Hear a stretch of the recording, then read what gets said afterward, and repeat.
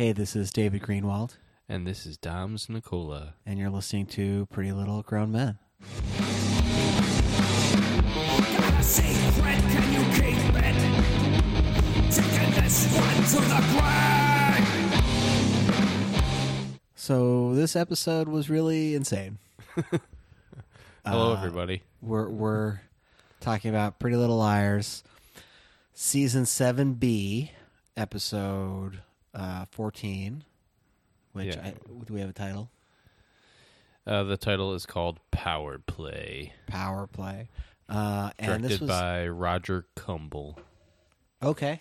Kumble. Not familiar with that name. This is also episode, I think, 70 of the podcast, which is incredible. We're just cruising into unprecedented podcasting episode waters. We're as old as the President of the United States. That's true. We sure are. So this was like a super plot-heavy episode to the point where I just had to, before... I just went to go like fact check and watch a scene from it again because I wanted to get it right on the podcast. So we're going to do our best, but there were a lot of revelations and crazy moments and emotional moments in this episode, which I thought was great. There was maybe one thing that I felt was manipulative, but we'll get to that. But speaking of getting things right, we don't pay attention to much else in the PL fanverse when it comes to theories and what anyone else thinks but us. But if you have been listening for the past couple episodes of our comeback season, you would have heard Dave postulate that in fact Emily's eggs are inside of Allison, or an egg. Yeah, just one. Just I mean, maybe two. Who knows? But yeah. Allison is just storing a few more in there. Yeah, my theory was correct. I'm extremely pleased with myself. And I'm actually really excited that the show did this because, we rag the show a lot for like dropping plot threads and just sort of leaving them to dangle, when they become inconvenient. And this was one thread where I thought, well, I mean, they're just going to leave it, even though it seems like a pretty big deal. And so the idea that the show would actually go back to it and deliver a satisfying return of that plot, which I predicted as what like I thought would be, interesting and diabolical. So I'm excited for the show, and I'm excited for me. Yeah. And I'm excited for all of you listeners who had this theory going in and were not surprised. I'm excited for us, Dave, for our show. Mm-hmm. Before we move into the many other plot points, I do want to talk about an article that I was telling Dave about that I just read in Teen Vogue. The title of the article is "Why the Emerson Baby on Pretty Little Liars is Problematic." Mm-hmm. The subhead is "This is reproductive assault." Right. Well, this is an article yes. by D. Elizabeth. And I think that she sums up what we've been talking about a lot lately as far as the way that the show introduces traumatic experiences, but it's unwilling to carry those experiences through. And it rather resorts to the status quo no matter how it achieves the status quo. Right, as a way of absolving the trauma. So, D. Elizabeth's thesis is pretty simple, which is basically that the reproductive assault that both Emily and Allison experienced will drive them back together, and though this episode explored the trauma that they were both experiencing, which was made very real and summed up, I think, pretty explicitly by Spencer, when she was basically just like, hey, you guys, let's all keep in mind that you are, like, I can't imagine how violated you must feel. Mm-hmm. Which is, like, I think that the show often sometimes has trouble maybe putting the right words on traumatic experiences, and I think that's the first time that it felt like the show was just like, yes, this is very traumatic. You were both violated. Right. It treats it in a super serious way. Right. It absolutely treats it with like the level of intensity that it should be. Yeah. But the thesis of the article is basically that this traumatic experience will be used in order to push Allison and Emily together to form Emerson, which will be treated as sort of a happily ever after, and that they'll raise the kid together. Which is, essentially agreeing with us when it comes to this furthering of the status quo, or this return to the status quo that the show seems hell-bent on doing, and that oftentimes things that they use in order to return to the status quo, such as Yvonne dying, are very cruel and traumatic, but the show doesn't entirely think it's bad as long as it results in the status quo. Well, I think for this season, I think actually I absolutely agree with that argument, and I think it is too early, though, to say that. To say, because you're saying if this happens, if this is how the show concludes in 6 episodes from now, then this will have been like a very cruel, problematic plot device to get there, which I absolutely agree with. But I don't think we can necessarily predict that. I think the show sort of returning to the status quo in certain ways at the end of last season. I'm not saying that the show has learned from that, or that was like a cheap way to end the season before they get into this final season. But it does seem like with this episode, that the stakes are being, I don't know. I think that the show is treating these episodes very seriously.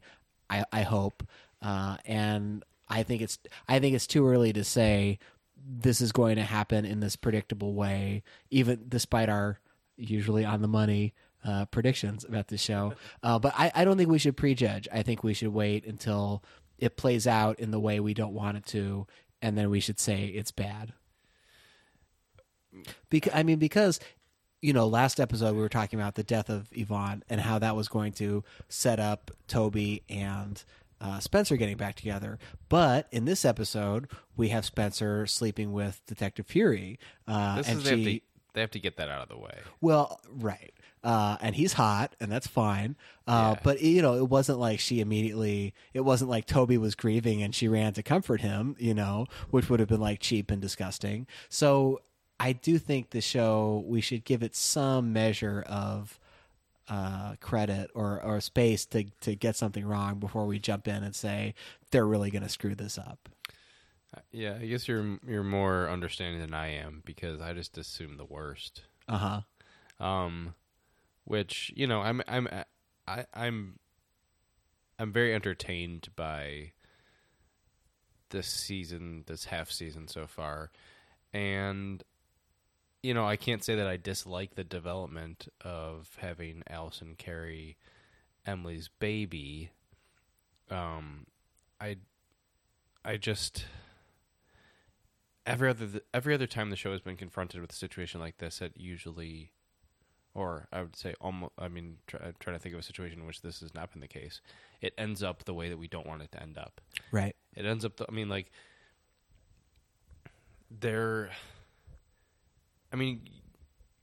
go on social media and look up what every fan's response is to Allison carrying Emily's baby, and it's not like, oh my God, that's traumatizing, or oh my God, they were both assaulted. It is, Emerson is endgame. Right. Emerson is everything. Right. And it's like this is like maybe a cool idea when you're a teenager, but relationships don't have end games. Like, they are this continual thing that you have to be engaged in and work on, and that evolves over time every day. So the idea of there being this happily ever after thing, which is like a cute, fantastical idea. I don't know if you're watching. I guess most teen shows end like this. Seth and Summer get married at the end of the OC in a flash forward, and there's always like this happily ever after ending. But it is sort of a silly way to end a show in which we've seen so much happen, and if you project forward, like, the end of a show that goes on for 6-7 years, like, that's not really the end. Right. You know that these characters continue their lives. It's not like a movie where these characters meet cute and they fall in love and that you call it a day, and it's this very compressed thing, Right. I don't know. I just feel like the characters in a TV show, especially a drama, have a lot more gravity. And, you want there to be a good ending, but I almost don't think it matters in the same way as it does a movie, where the movie is telling you the story with a bow on it. I suppose. It's aggravating to me that people would view it that way, that they would want the relationships to have the same sort of climactic thing as solving the mystery, which, you can solve a mystery and then move forward. Well, you could argue that, or you could wonder aloud why the show has reached the popularity that it has. If the show wasn't populated by hot dudes and hot ladies being in love together, would its mystery have sustained viewers as long? Probably not. That's a great question. Because the shipping has become a crucial part of the show, and certainly the show has, I think, noticed that and played it up and changed course in some ways to deal with that. Because this is probably, which was the same thing for Gossip Girl and so on too. And I say this with the full knowledge that this doesn't matter, but you have something as powerful as Pretty Little Liars' social media account. So its Twitter account, for example, the show's Twitter account, and the show's Twitter account, tweets out their little memes, which are essentially just GIFs with subtitles or, just some quote over some sort of dramatic shot from the series. There was a major spoiler yesterday at about 6 p.m. PST before we could watch the show, and I was really unhappy to run into that on Twitter. Well, the one thing that I saw was it was a GIF of the situation when Hannah had to leave the big fashion presentation with Lucas in order to go check up on Caleb in the hospital. Who apparently was in the hospital all through this episode. But anyway, the tweet said something along the lines of I'm not saying what the actual tweet is, but it was I wish that we wish that all friends could be as good as Lucas or something like that. Lucas is that friend. And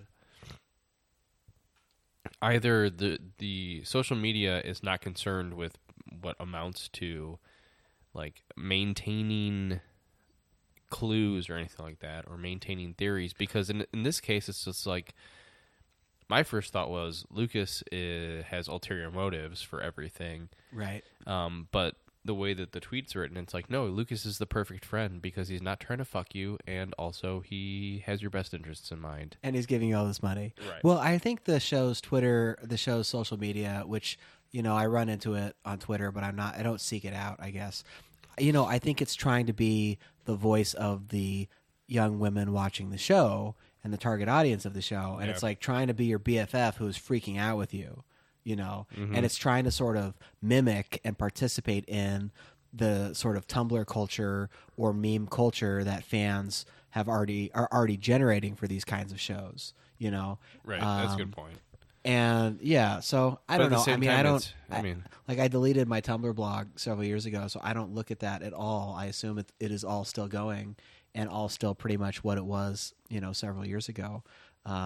But yeah, that's why I'm not interested in the social media, because it's it exists in this totally weird and uncomfortable way to the show for me. For us as people watching it in sort of this more serious adult way, really breaking it down and analyzing it and whatever.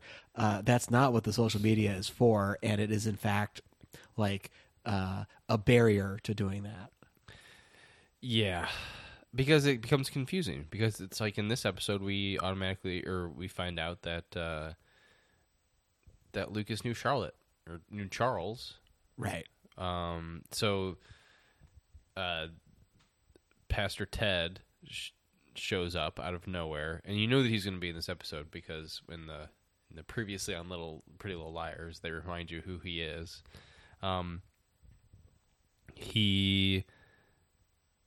Spencer and Hannah trick Mr. Hastings' private detective into telling them or giving them a lead on where Mary is. Mary, turns out, is in some neighborhood where Pastor Ted also lives. Spencer and Hannah show up, confront Pastor Ted. He's really good at lying. And then we find out, of course, that Mary has been there because she ominously appears out of the shadows after Spencer and Hannah have left. Like she does. Yeah. Like she has a tendency of doing all the time. Just classic Mary. And then Pastor Ted, because he's a man of God, he can't deal with the guilt of lying to Hannah, and so he goes to Lucas's apartment to have a beer with Hannah and tells her that Mary, in fact, has been living on his couch, and that after Hannah and Spencer showed up, Mary confessed to him that they have a son together. A daughter. A daughter, or as a kid, a child. Right. A child. Who was Charlotte. Yeah. And which he only knew as Charles because he ran a camp for troubled kids. And wouldn't you know, but Charles's best friend at this camp was a kid named Lucas. Right. So this is the scene I had to go back and watch again to make sure that Ted is just finding out that Charlotte was his kid in this moment. Yeah. And it's crazy that he would come over to Hannah's and be like, I just think you should know that this stuff all happened for some reason. It's not clear that Mary says, also Spencer is my daughter. Like, right. It's not clear that there's that connection because they don't talk about Spencer at all in that scene. Right. So maybe she doesn't tell him everything, and Hannah doesn't seem to tell him everything because, it's a lot to take in. But Hannah's first thought is, oh, you're talking about Charles. You're not talking about Spencer. Right. You're talking about this other illegitimate child that Mary had. Right. That's true. That's true. The question, it's not, she doesn't think, oh, maybe Ted is Spencer's dad. So now we have more clear, I guess we never knew who Charlotte's dad was. No, we didn't. I mean, did we just assume it was, I guess we didn't know who it was. No, but we so assumed now- it was Mr. Hastings. Right. Mr. Hastings and all of his weird babies. Yeah. So many weird babies. Well, so he has. So let's break that. Let's break this down now. So Pastor Ted and Mary had Charlotte. I have Charlotte. And Mary and Mr. Hastings had Spencer. And Mr. Hastings and Mrs. De Laurentiis had Jason. Yep. Okay. So the other thing, I mean, this is it's such a crazy episode. So many revelations. And I love that they're doing this now while there's still 6 episodes left, and they're just laying out some of this stuff so that we can cruise into the final half of the season and not have everything be, plugged into one episode. Yeah. But, where do you want to go from there? There's so much we could discuss. I'm going to go get a Kleenex from the table over here. Oh, I'll hit pause. Okay, we're back. We don't really edit these podcasts, but I do. I can't hit pause. Yeah, sorry. I have some drippy nasals. So yeah, we're both working on getting over our colds. I want to walk through. I want to talk about Emerson a little bit more, and I want to walk through the way the Emily, Allison, Paige story played out in this episode. Because, okay, so let's go back. Paige finds out, gets a call from some University of Iowa, this job that she thought she was not going to get, which is why she took the job in Rosewood, and finds out, now they're considering her again. That seems. Can I add here that I'm automatically dubious of this situation? Yeah, this seems like an AD manipulation to me. Anyway. So that's set up, and she's talking to Emily about it, and kind of gives Emily the brush off and doesn't really want to deal with it. And she's like, I just don't want to feel like I'm in high school anymore, and I need to get out of here. It's all fucked up. Valid. which, yeah, totally reasonable. And then she finds out that Emily's pregnant and she's going to get an abortion. Or that Allison is pregnant and going to get an abortion. And, I'm really glad that the show dealt with the abortion issue in like a straightforward way. And with the full like emotional gravity that it needed to. And there's a conversation between Spencer. No, I'm sorry. Getting all these characters wrong today. There's a conversation between Emily and Allison where Allison says, I made my decision. I'm going to terminate the pregnancy. Here's how I have made an appointment. Here's what I need. Here's the pill I need to take. All, just lays it all out. And Emily gives her a big hug and they have that moment. Do you think that, so first of all, no one knows that Allison is pregnant, right? That's right. Okay, so. AD knows. Right. And the liars know. But Paige The liars doesn't. don't know. Yeah, they do. I didn't think anybody knew except Emily. Until they said... It's a secret. Arya doesn't know in this episode. Oh, she doesn't? Yeah. Oh. Nobody knows but Emily. Oh, okay. Well, then... So, obviously, Paige doesn't know, which means that when Paige first sees this pamphlet, she's just assuming that A, Ellie got pregnant, and B, she's going to get an abortion. Which, first time they used the word abortion on the show. Well, she says, I'm going to terminate the pregnancy. But the pamphlet said abortion. That's right. So, vicariously said the word abortion, but whatever. So do you think that after Paige discovered that Allie... This is kind of a stretch, but but after Paige discovers that Allie is thinking or has an appointment to get an abortion, that's when Paige is like, I've reconsidered. I'm not sure if I'm going to do this. Like, yeah, because she realizes that what she thought she saw between Emily and Allison as some romantic rekindling, I mean, which it also was, right. Is in fact this secret keeping around, this pregnancy situation. Yeah, so I guess it's like, so Paige doesn't think like, because in my mind, what I was actually just thinking was that like Paige is like, oh, okay, Allison isn't a threat because Allison is doing it with guys. Right. No, to I make think babies. Right. Well, I mean, That's how that works. her husband did just. There is this whole like ongoing, police hunt for her missing husband. So we, so there is that in the background. But yeah, I mean that's a consideration too, that she's thinking that that she just got knocked up and must not be interested in Emily in that way. Yeah, I mean I think that's an element you could read into it. But regardless, Paige decides that she's not going to go to Iowa because she wants to, for some fucking reason, stay in Rosewood.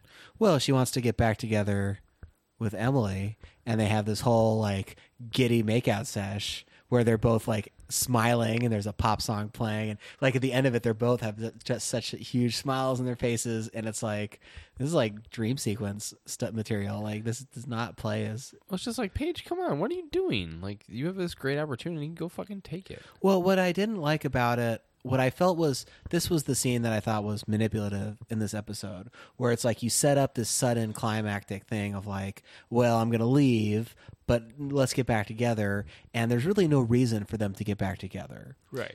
I mean, especially the last few episodes, like they have not had any romantic anything. Like it was clear that Emily was just sort of bouncing around from girlfriend to girlfriend for 2 seconds because she was like, being in this game situation with AD again, which Paige knew about, and who knows what she is thinking now about who's being manipulated. But it's like there's no reason for her to get back together with Emily, and it just seems really cheap and manipulative to pair them back together and have Paige make this dramatic life choice for Emily after like seeing how erratic and unstable Emily is romantically. Well, they're getting back together because they have a shared love of Rosewood's pizza. Rosewood's famous pizza. Well, yeah, sure. So the show like did it. The show made every effort to like make this like a cute romantic scene. I just felt like there was how many times are they going to break up and get back together? Like at some point. Oh, I know it's boring. It just didn't seem realistic to me that this was the point where they're going to get back together. And now it just sets them up again to break up because of the Emerson situation, which is like, I don't know. I feel like the show has raised all the relationships stakes, like in every single one of them, raised them like to the maximum level of like the other person's going to leave in all these love triangles. The person's going to get killed. The person is Nicole, who like is dealing with this 2-year captivity experience. Right. Like it is all as escalated as you could possibly be, which just makes it feel really like messy to me. Well, that's why it's like you have to have all of these traumatic situations in order to bring these couples back together. But I think the show sees that as a real test of the mettle of these relationships, where it's like, with like Ezra and Arya, the only way they get back together is if Ezra's girlfriend is, kidnapped by revolutionaries in the fucking jungle. With Toby and Spencer, the only way they get back together is Toby's fiance has to get murdered. Right. I did think that the Arya and Ezra story was dealt with well in this episode, given our usual caveats that Ezra is a statutory rapist and we hate this relationship. That said, I thought they actually did it really also well. Also that Ezra is A. Could be. D. Could be. But, Arya stands up. Arya stands up for herself. Ezra says, I've been a shitty fiance and I love you and we're still doing this and I'm dealing with this other situation. She's like, okay, sure. And so you get like some nice, clarity in the relationship, which had been lacking in the last couple episodes. So I was glad that they did that and had it be relatively mature. Yeah, I don't think that she's convinced, which is also why I believe that there's... I mean, I can't tell if this is like her actually having some sort of moral quandary or if she's got something planned.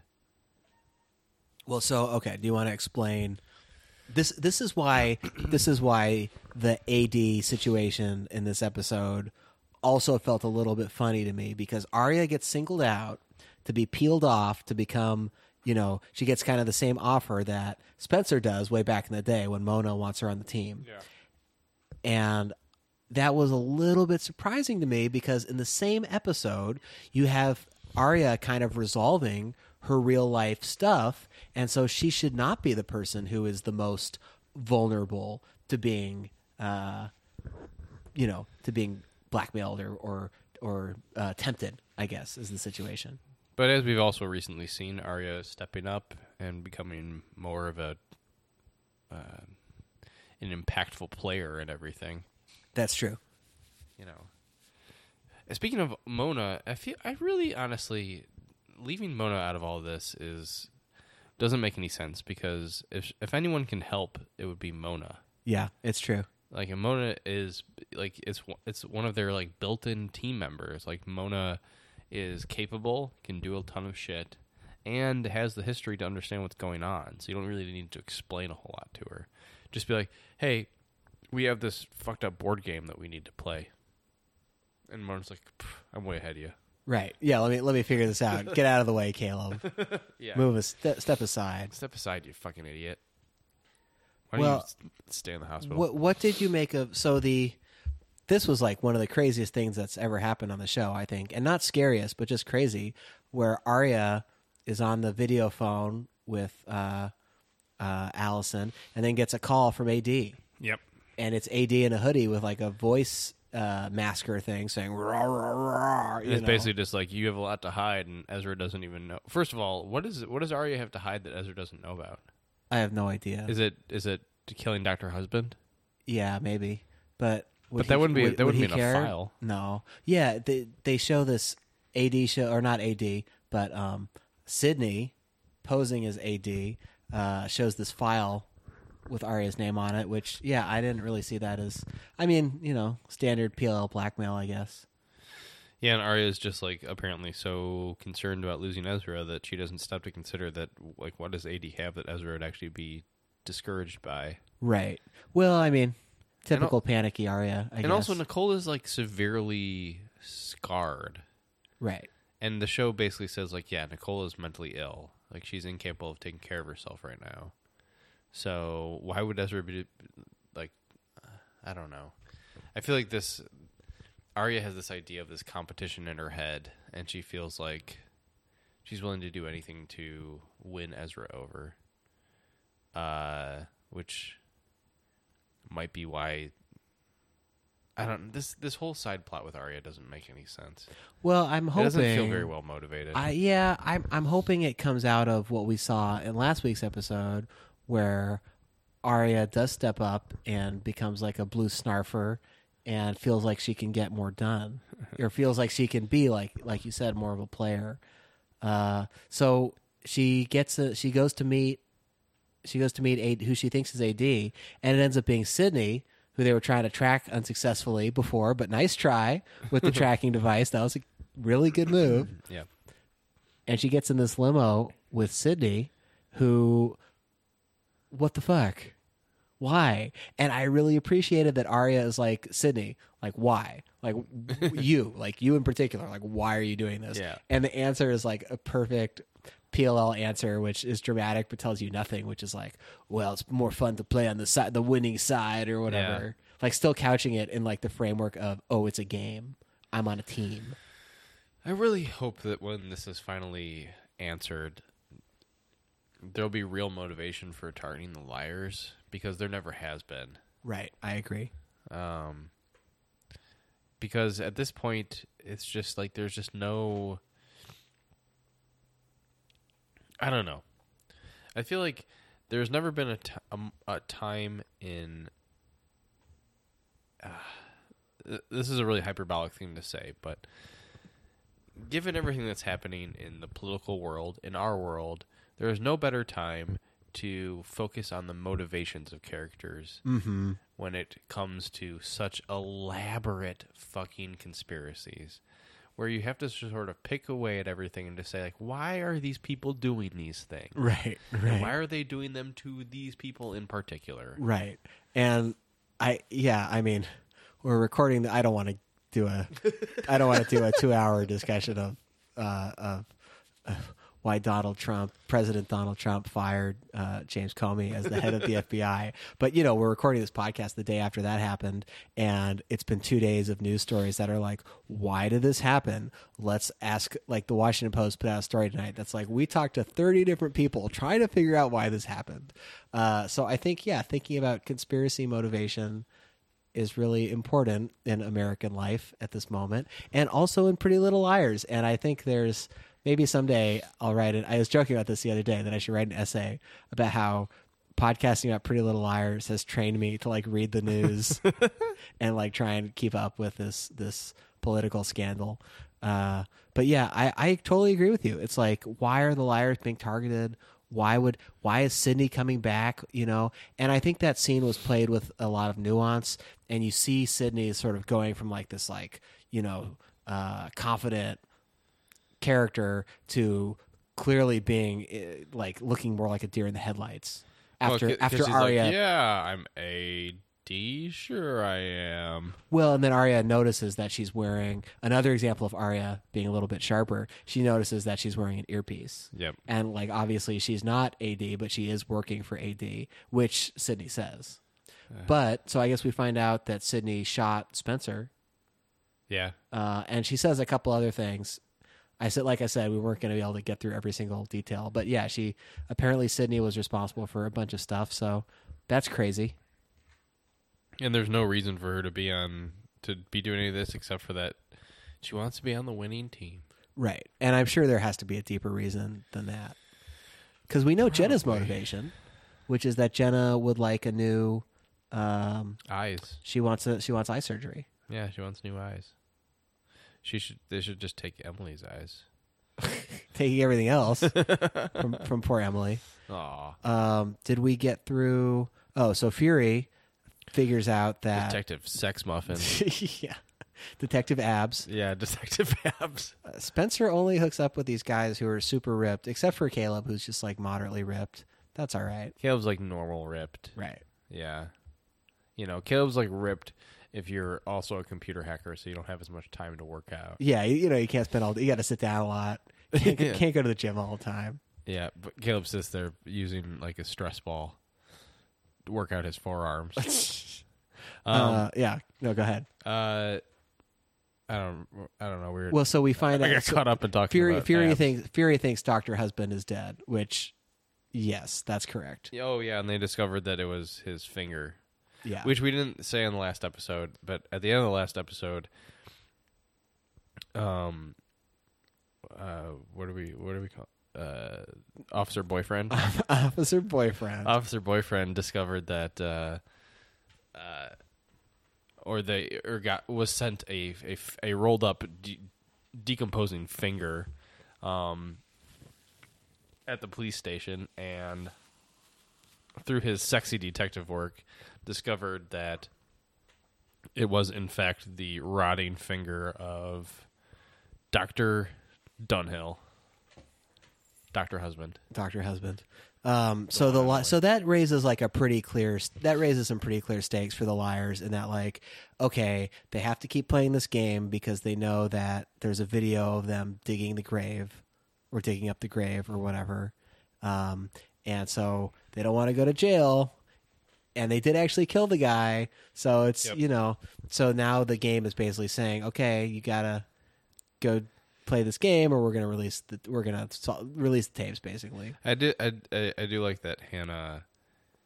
There was a brief confrontation between Hannah and Spencer, where Hannah's like, "So you're sleeping with this guy who wants to arrest us?" And Spencer's response is so nonchalant. She's basically just like, "Pff." "Yeah, like what? I was sad. What do you expect me to do?" Yeah, I didn't really play And it. you looked at this guy with his shirt off. Yeah, no, go Spencer. I think Spencer should go get it. That's that's fine. Especially after the way she was treated by Caleb. Yeah, fucking Caleb, That cad. that ghost lover. That's true. He's been around the ghost block. Yeah, I think that covers most things. So the giant revelations of this episode. Actually, I thought this episode was really clarifying because we have this very clear situation with why the liars are being forced to play the game, which is that they fucking killed this guy and they could go to jail, and there's a video. And so those are pretty clear motivators to me. Yeah. There have been points in this show where it wasn't really clear what A was actually going to do with them, or what bad things could actually happen, because A was just doing all this stuff and like sending them cakes or whatever. And it was like, wow, Yeah, it's what called is this? seasons 4, 5, and 6. Right. So this to me is a lot clearer, which I appreciate.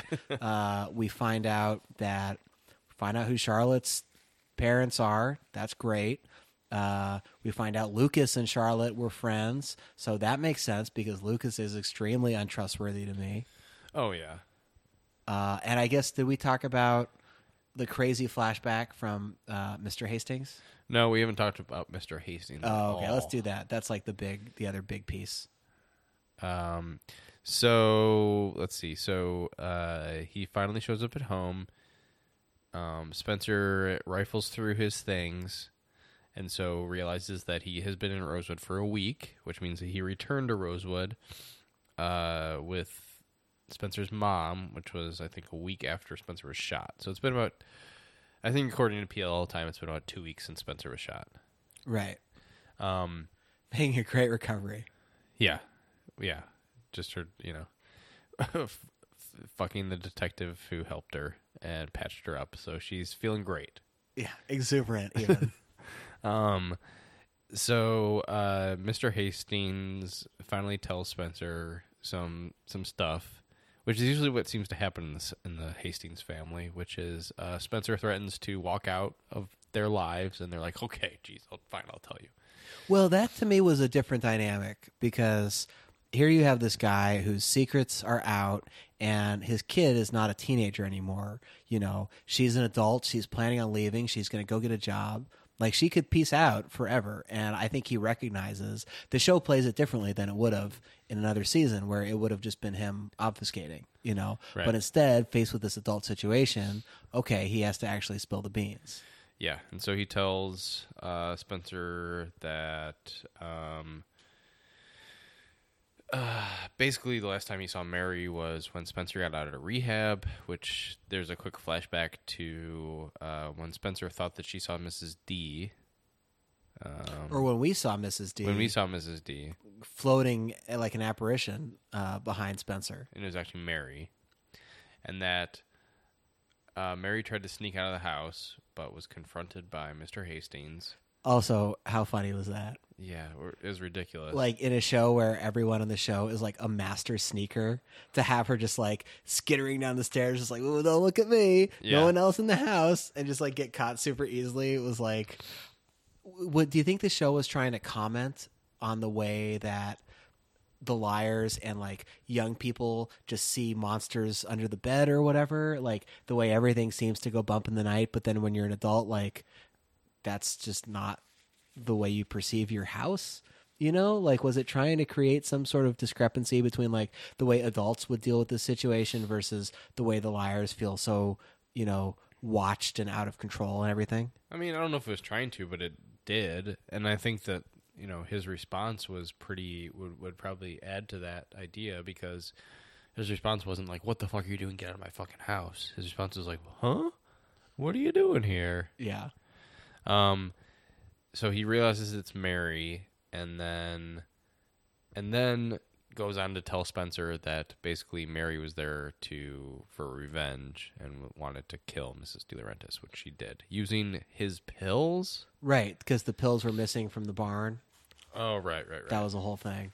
Yeah. So I totally believe that Mary killed Mrs. D. I mean, it makes sense. It's pretty anticlimactic, but it makes sense. I like it. I think it's I think it wraps that one up nicely. I don't feel like the show would present something like that, though, so cleanly like that.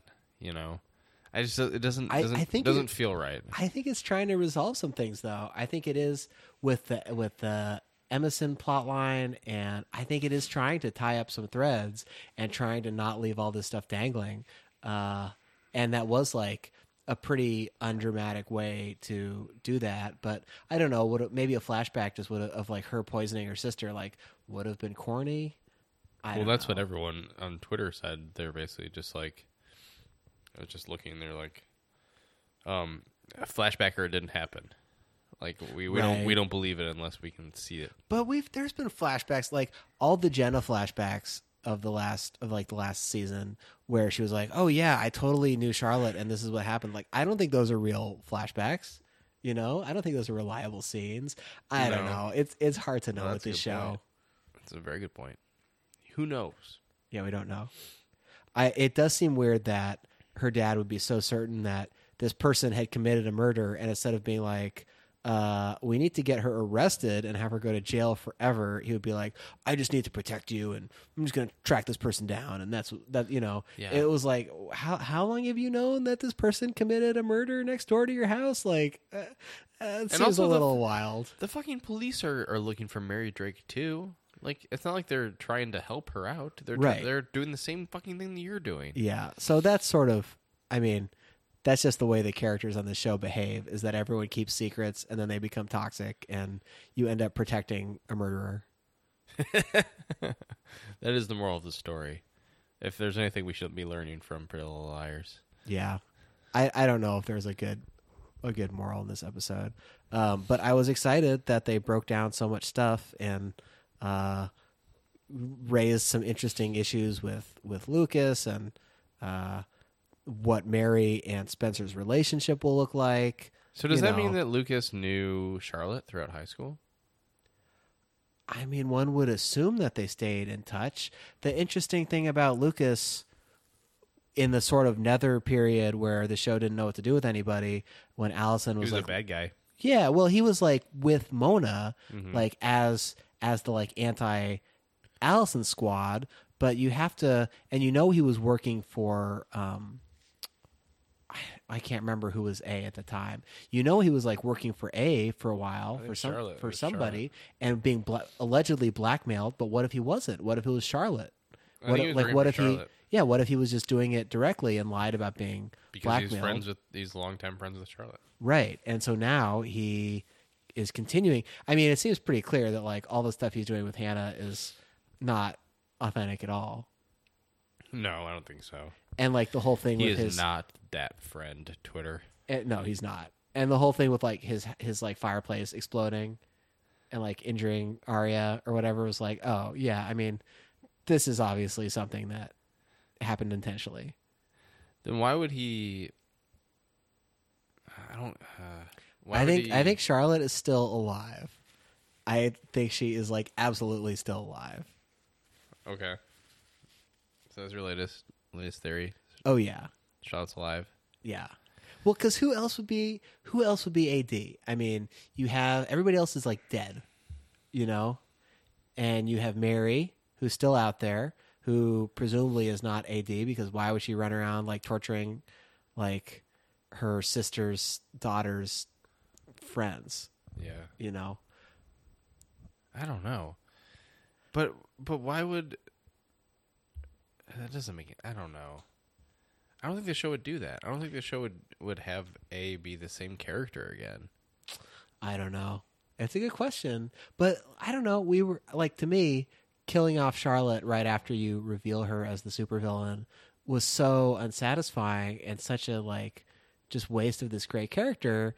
And for her to like fake her own death in order to escape from living with her sister who she hated, you know, and be able to go and be free, I think makes a lot of sense. Well, do you think that killing Charlotte martyrs her, and therefore the show is trying to rectify her character because they mishandled her so poorly?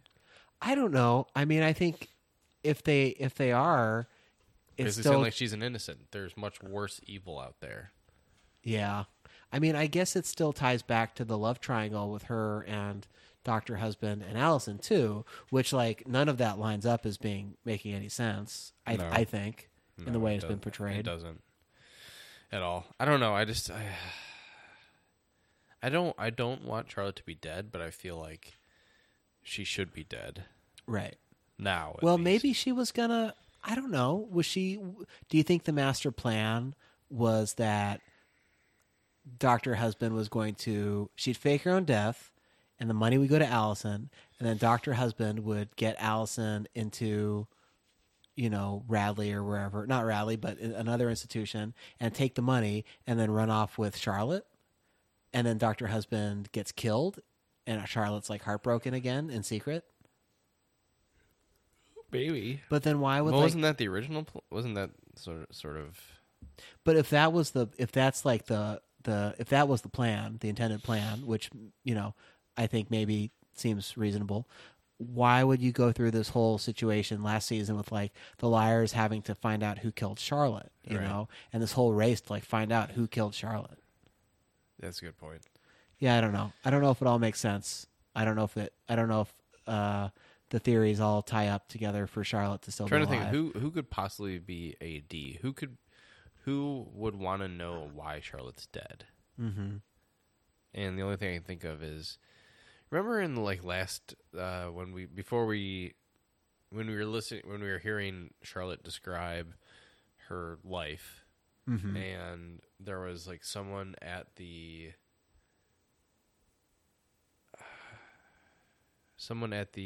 was that Bethany who was at Radley who like killed Toby's mom? Yes. Was that Bethany? Yes. Oh, okay.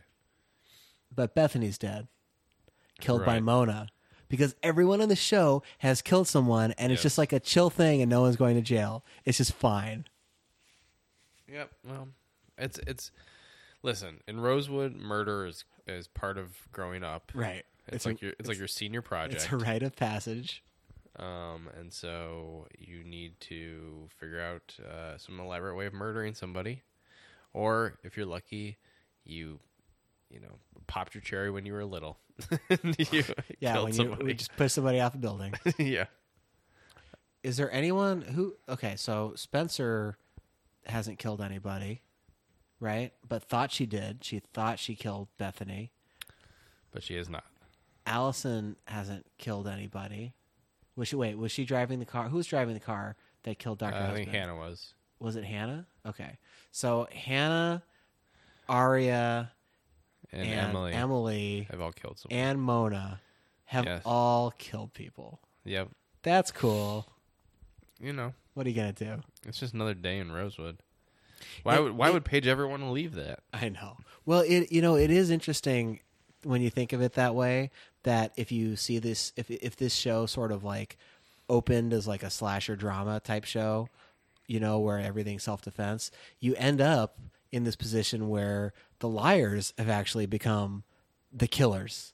Yeah. They've actually become like the slasher of the show who end up killing everyone they come in contact with. Oh man, I really like that idea. I wish that was like pushed a little harder. Yeah. That's a cool idea to explore. That maturing and all of the compromise and lying that they've had to do in order just to survive has turned them into their own worst enemy. Yeah. They've all become monsters. The monsters. Forged in the fire of this trauma. I don't know. We talked about this before, where it's like there's no scenario in which the show gives us like a happy. I mean, maybe it's going to try, but there's no scenario where like the show really earns a happy ending, and it should sort of end in this dark like HBO drama kind of way. Yeah. But we'll see. I do think like the ultimate moral of these characters is like that they're traumatized and you can't escape, and you can't escape this like cycle of family lying and secrecy and violence, and everything's just bad. Like there's no like lesson. I think the lesson like so far has been like, you can't escape from Rosewood. You can't escape from your family. You can't escape from secrets. I like that idea. It's That's part of being an horrible. adult. It's part of being an adult. It's that nightmarish. you are. I mean, to take that a little further, like being an adult is about being cornered, making compromised decisions, not like being stuck, and that is the ultimate horror of growing up. Right. Is that you have no more choices left. You are just stuck. You're never going anywhere. But to apply that in like a sort of reasonable way, that sort of applies to like more of like the midlife crisis, monotony of suburban life kind of situation, where it's your responsibilities which trap you, right? Of your family and your mortgage and your rent and things like that. Whereas the liars, it's nothing that they've chosen. And that's like what Allison's whole scene where she decides that she's going to make the determination is she says, I need to assert some control. I need to stop letting things happen to me. And that's what this entire show is about, is that everything is happening to them and they can't take control. That's the thing is like, I think you're probably right, which is maybe why like this thing with Arya could be a ruse on her part, because it's her finally taking some control. Yeah. And we saw what happened when Hannah did that. It didn't go well for Hannah. No, but Hannah Hannah planned it poorly. But maybe Arya's a secret genius the way Hannah used to be, and maybe she'll do a better job. That's right. Because Hannah planned it poorly. I don't remember why she planned it poorly, but it didn't work out for her. Well, it's just one of these situations where the liars corner the person they think is a villain, and they think they're gonna knock the secrets out of them, and then the person's just like, "Oh, I'm not gonna tell you shit," or, "Well, I'm just gonna tell you this a thing that you're gullible and you're gonna believe, then you're just gonna let me go." Or, hey, dummy, Caleb, just because Allie has a red hoodie doesn't mean that she's fucking AD. Yeah. You dummy, you stupid idiot. Bad move, Caleb. Well, I'm very excited about next week. Yeah, man, things are ramping up. I want to see where this thing goes. I reserve all judgments to the end. No, I won't. I will continue to judge every single week. That's fine. I'm trying to let the show. I'm just trying to let the show happen and take it 1 week at a time. I feel satisfied by our discussion about this episode this week. Me too. All right. Me Awesome. too. Let us know, people of the internet, what you thought. You can talk to us on Twitter at PLGM Podcast. You can rate this podcast on iTunes, which is cool and helps us reach more people. Yeah. It's been cool to see people doing more and more. Every episode, the downloads and the listeners grow, and that's really exciting. So thanks for hanging in there, and we're going to try and really just stay on top of it, bring it to a fiery conclusion. Yeah, and if you, we've said this before, we haven't received any new reviews, but if you do review us, we will read your review on air without any redactions or edits. Just the cold, hard truth of what you think. Just do a cold read. That's right. And then we'll do a cold read for Blue Apron. No, just kidding. Speaking of fake sponsors, as in sponsors who have not actually paid us any money. Yeah. I am drinking a Founders All Day IPA. It is a session IPA from Founders Brewing out of Grand Rapids, Michigan. Now that Belmont Station, which is a block away from where Dave and Hillary live, now that they have a lot of awesome Michigan breweries, I usually pick up something on the way over, and I did that this week. And so there you go, Founders. Way to go, making a good beer. Yeah, we've been getting some good distro. Founders and some other Founders, I would love you to sponsor this podcast. Yeah, let us know. And Dave, you were drinking a beer during watching. I was having another one of those Oakshire raspberry beers, which I think are just about done for the season. So I'm going to have to switch over to the Oakshire cucumber sour, which is also super good. So that's cool. Yeah, I was just having one of those. Nice. Like I do every week. Yeah, I know. It seems like I'm always having something pretty similar to what I had the week before. If I had a Two Hearted, if I had picked up a Two Hearted from Belmont Station, that was what I would be drinking, which I would recommend once again, as I have in many podcasts before. Yeah, it's almost like they're paying you to say it, but no, you just like it. It's just tasty. You, Bells or Founders, you could take up some valuable real estate on this podcast. Yeah. Okay, we made it under an hour. Good for us. Well, okay. Until next week. Get on the winning team, bitches. Can't keep a secret if one of us is dead.